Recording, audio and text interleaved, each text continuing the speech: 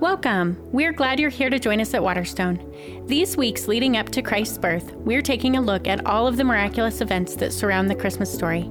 Christmas is the day that we are reminded that God is with us. It's the day we remember that God is in the birth of a baby, not born in the halls of power or into a life of luxury, but in an old barn to an unwed teen. The good news of Christmas is that God dwelt among us in the most unexpected way, and the world has never been the same. We're so glad that you're here and encourage you to attend in person if you're able. Our weekend services are on Saturday at 5:30 and Sunday at 9 and 10:30. Today as we come to the Magnificat, Mary's song that we just read, it's been an interesting week reflecting on the person of Mary and who she is and her story. I don't know if you know this, but the song that Abby just sang so beautifully has actually come under fire over the last few years. And there have been people pushing back against the message of this song. And primarily their frustration is that, of course, Mary knew. And in fairness to the critique, Mary did know, and it's very evident from Scripture and from her story that she had a very clear picture, an idea of what God was doing in the world through her and through the baby that she was carrying. But in fairness to the song, it's a beautiful literary device that causes us to reflect deeply on the humanity of Jesus, of his mother who loved this infant child so deeply, and yet would watch him change the world and raise him to change the world.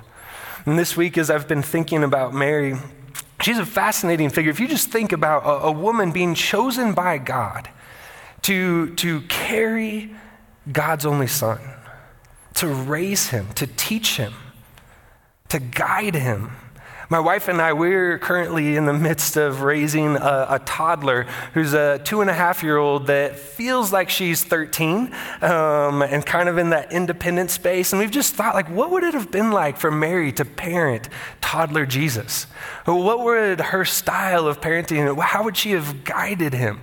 And I think the beauty of the incarnation is the realization that God became the most vulnerable among us, an infant, a child that would one day change the world. Now, when you think of Mary, though, I think what's interesting is often when she's depicted, she's a very solemn, contemplative person. And most icons or Madonnas or different artwork, she's often very round-faced, very soft hands, very contemplative, looking at her baby. She usually has combed hair, and usually her robes are very bright and crisp and clean. And yet, I think it comes from a good place of trying to honor this woman who carried Christ. And yet, when we look at this song that we look at today and that we just read, that Hannah just read so powerfully for us, what we see is that Mary is actually much more revolutionary leader than she is quiet maiden. I mean, there's much more Katniss Everdeen, if you remember the Hunger Games at all, in her, than there is just this solemn woman who's contemplating the changing of the world. And Mary's song, Mary's message is revolutionary at its core. It is convicting, it's challenging. She's singing about tearing down the power structures of this world. And when you think of Christmas songs, it kind of has a very different message or tone than typically we think of Christmas. I mean, I think every Christmas song that we experience touches somewhere between nostalgia and sentimentality. And that's pretty much its range, right? And that's why we love those songs. And yet Mary's song touches on politics and social ethics and economics. And this is not really the lyrics you expect in a Christmas song. And yet this woman who carries Jesus has this announcement of the inauguration of a new kingdom. And I think it's important that we realize that this song is not just the ancient equivalent of a gender reveal party or something like that, right? Mary is proclaiming a message that she wants the entire world to hear. And it's fascinating. In this song, there are over 12 different references to different scripture throughout the Old Testament, showing us that Mary is someone who's been deeply formed by scripture. She knows the story of God. But beyond that, we even see that this is the longest speech by any woman in the New Testament. That Jesus, mother, has a message for his people. And when you get into the message, it's interesting because it's actually a very dangerous song. I don't know if you know this, but Dietrich Bonhoeffer, this is what he said about Mary's song. He said that it is the most wild, most passionate, most revolutionary hymn ever sung. And he's not alone in that assessment. I also don't know if you know this, but this song has actually been forbidden from being sung in different countries throughout the world. When the British Empire was colonizing the country of India, they forbid Christians in that country from singing this song because it came across as a threat to their sovereignty and their power. And there have been different dictatorships and authoritarian governments that have forbidden this song from being read or sung in their countries because they see it as a threat to their power. And the question is, what's so dangerous about this song from a teenage Jewish girl 2,000 years ago? Especially when you consider that most of the story of Luke, the first 2 chapters of Luke and this announcement of the Messiah who's come, most of these chapters really revolve around the theme of joy. I mean, joy is just written all over these pages, and it's why we titled this series, this Advent season, Great Joy. Because Mary receives a news of great joy that she's going to carry the child of God. Elizabeth, when she hears the news of Mary and greets Mary, she has great joy within her and pronounces blessing over her. The baby within Mary's cousin Elizabeth leaps for joy at the coming Messiah, the presence that he feels in Jesus. And the shepherds, when they hear the angels proclaiming that Jesus has been born, it's a message of great joy. So the question is, why is this song so dangerous? If it's contained within a story of joy. And even Mary in the first stanza of the song sings of her spirit rejoicing, the depths of her soul rejoicing in what God is doing. And the truth is, I think that the core of Mary's message is joy, but the things that she is finding joy in are also the source of danger that threaten the empires and power structures of this world. And so Mary sees great joy in what God is doing, and yet many people within the world receive it as a threat to the status quo. And I think that's the question before us today as we come to this song, this Magnificat, this song of Mary's message that she brings to us, is do we hear these words with the spirit of joy or with one of reservation? Do we hear it as a threat to who we are and how we live our lives? Because the truth is that the message of Christmas is often comforting, but it's also convicting. And I think what we see in the life of Mary in this song and this message and how she's structured is that she is bringing joy, receiving joy, finding joy in what God is doing in primarily 3 different areas. And each of these areas is also the areas that the world perceives the threat. And so Mary sees and finds great joy in what God is doing in God's character, in God's kingdom, and God's redemptive story. And those are the 3 things that we're going to look at as we walk through this passage today. And so if you would, please follow along as I read from Luke 1, 46 through 50. And I'm not going to sing her song because that would be terrible. No one wants to hear that. Just because I have a cold, that's it. It's not, no, I'm just kidding. All right, so starting in verse 46, and Mary said, "My soul glorifies the Lord, and my spirit rejoices in God my Savior, for he has been mindful of the humble state of his servant. From now on, all generations will call me blessed, for the Mighty One has done great things for me. Holy is his name. His mercy extends to those who fear him from generation to generation."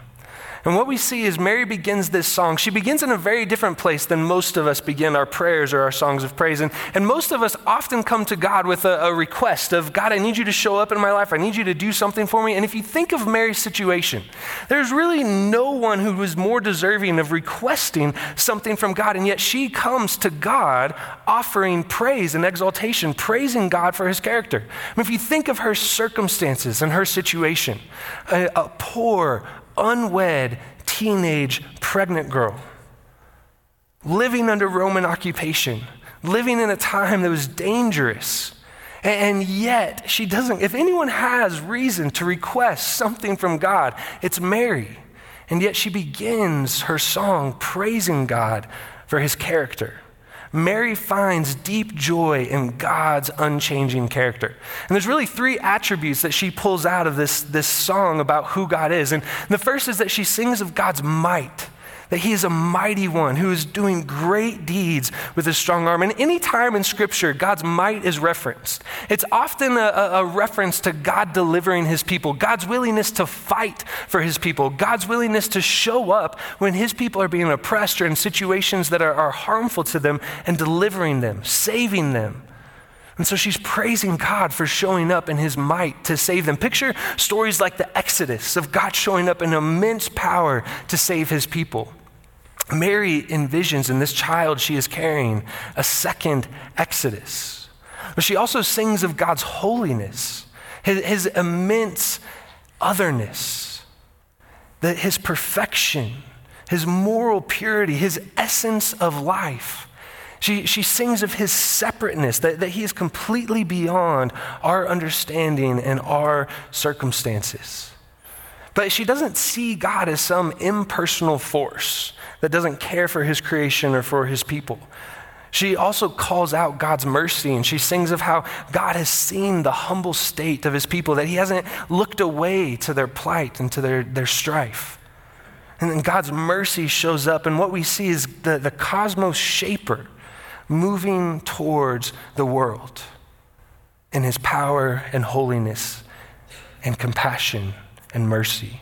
I love the way that one poet phrases it. He says, his name is Michael Longley. It's a very short poem, but he says, "The cosmos shaper has come down to earth, and Mary is counting his fingers and toes."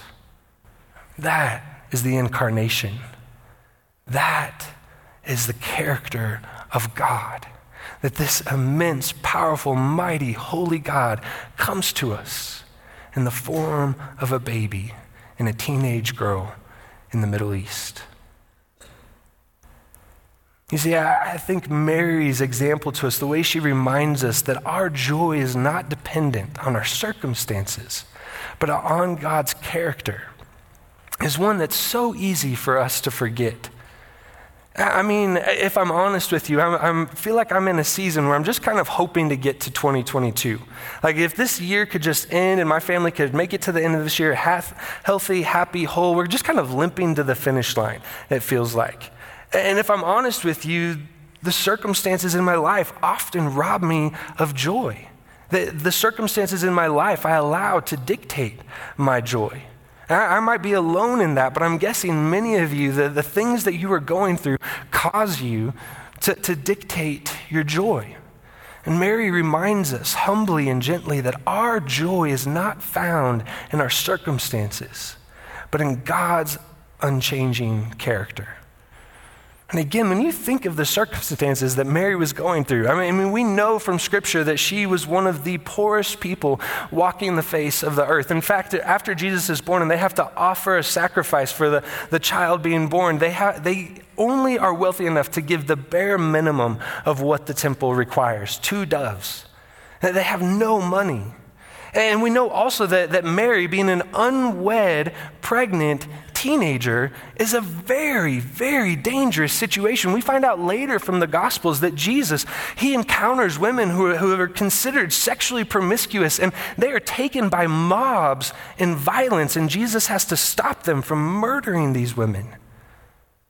I mean, it is not a safe situation for Mary. She is living under fear of how people will respond to her. And to make matters worse, I don't know if you've ever had those seasons of life where it feels like God is not present, not active, and you're just questioning and wondering, God, where have you been in my life? What are you doing in my life? The people of Israel have been living under that for 400 years. As Larry mentioned in the first week of this series, it has been 400 years since they have heard a prophetic word from God. And so you can imagine Mary receiving these messages from angels like, God, do you even still speak this way anymore? Is this really from you? And just the questions and faith and doubts that she must have in those moments. And to make matters worse, she is living under occupied territory, under the Roman Empire, one of the most brutal empires to ever walk the face of this earth. I mean, if anyone's circumstances could rob her of joy, it's Mary, and yet she proclaims the goodness of God and his character.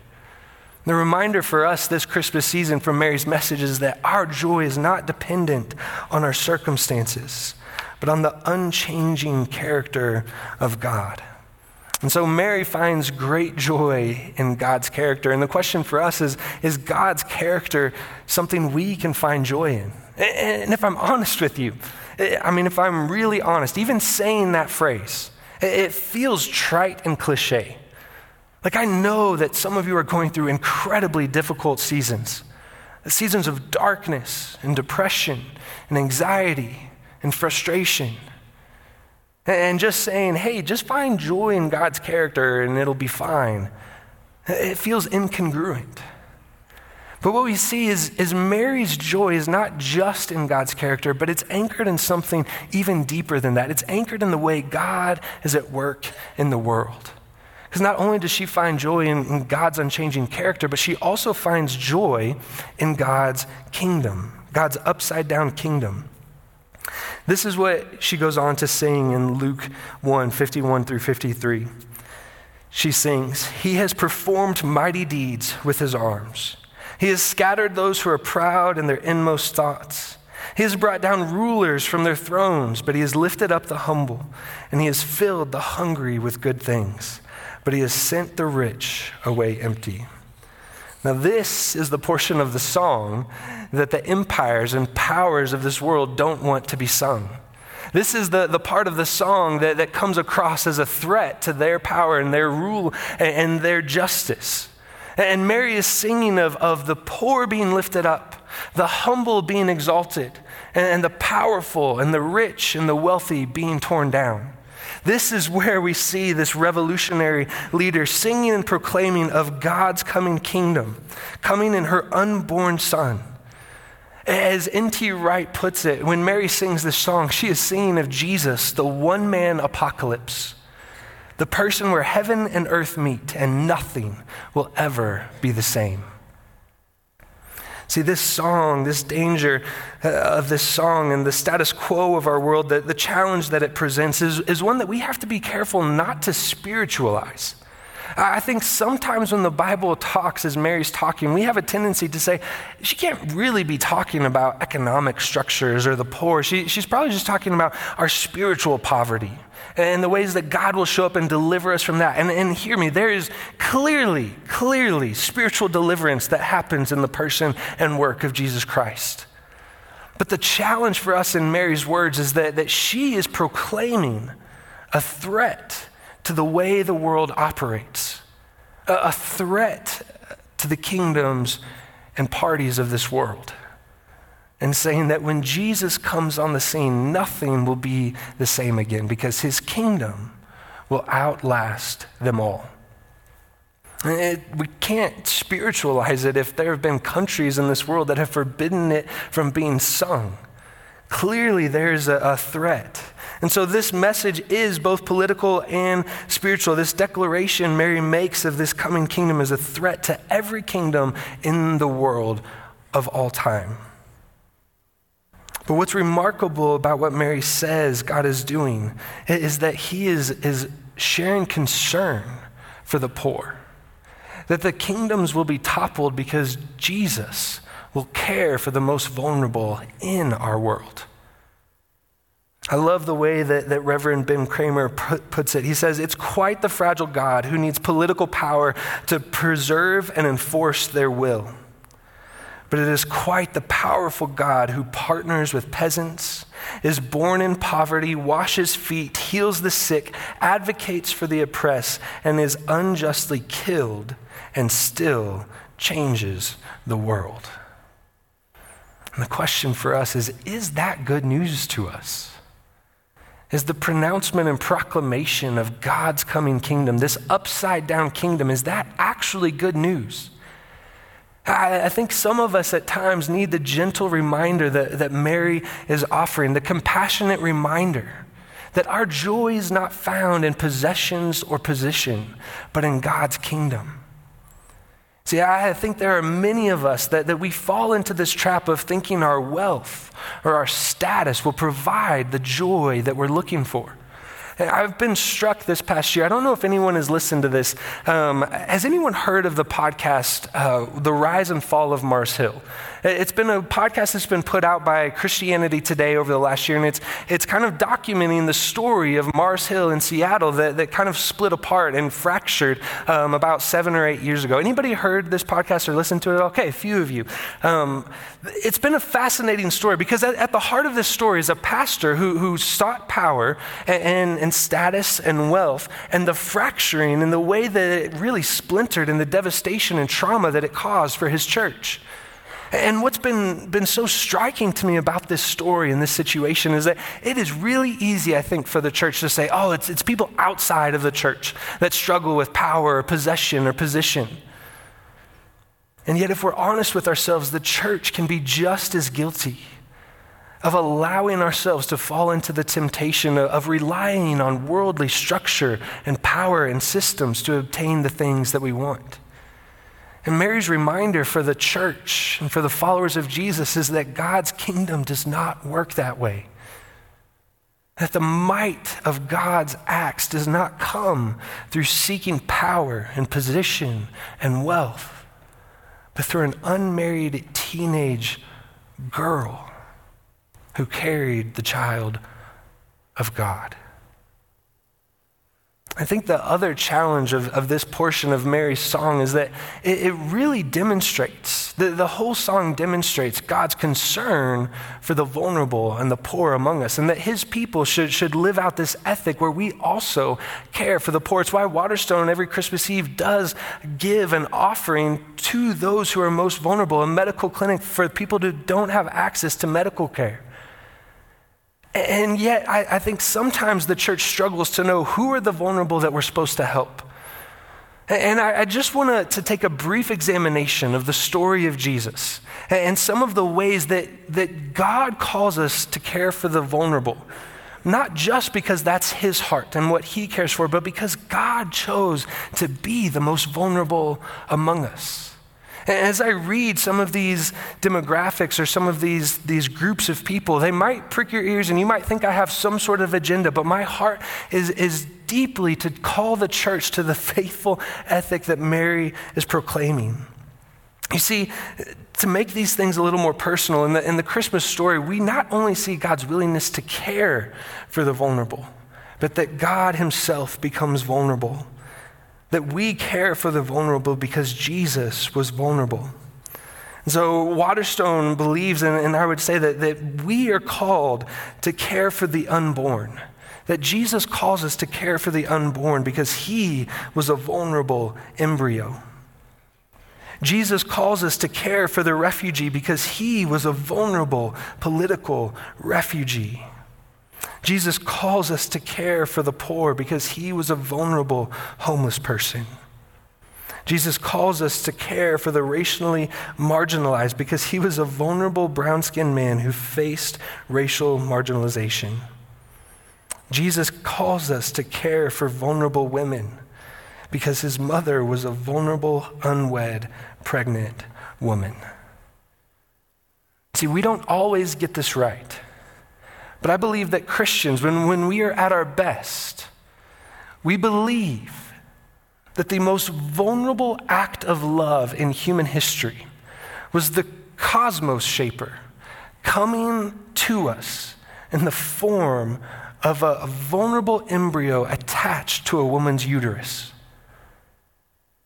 When you think of the incarnation and the vulnerability that Jesus enters into for our redemption, and for our salvation, that is where our heart has to flow from and our care for those who are most vulnerable among us because God was willing to be so vulnerable.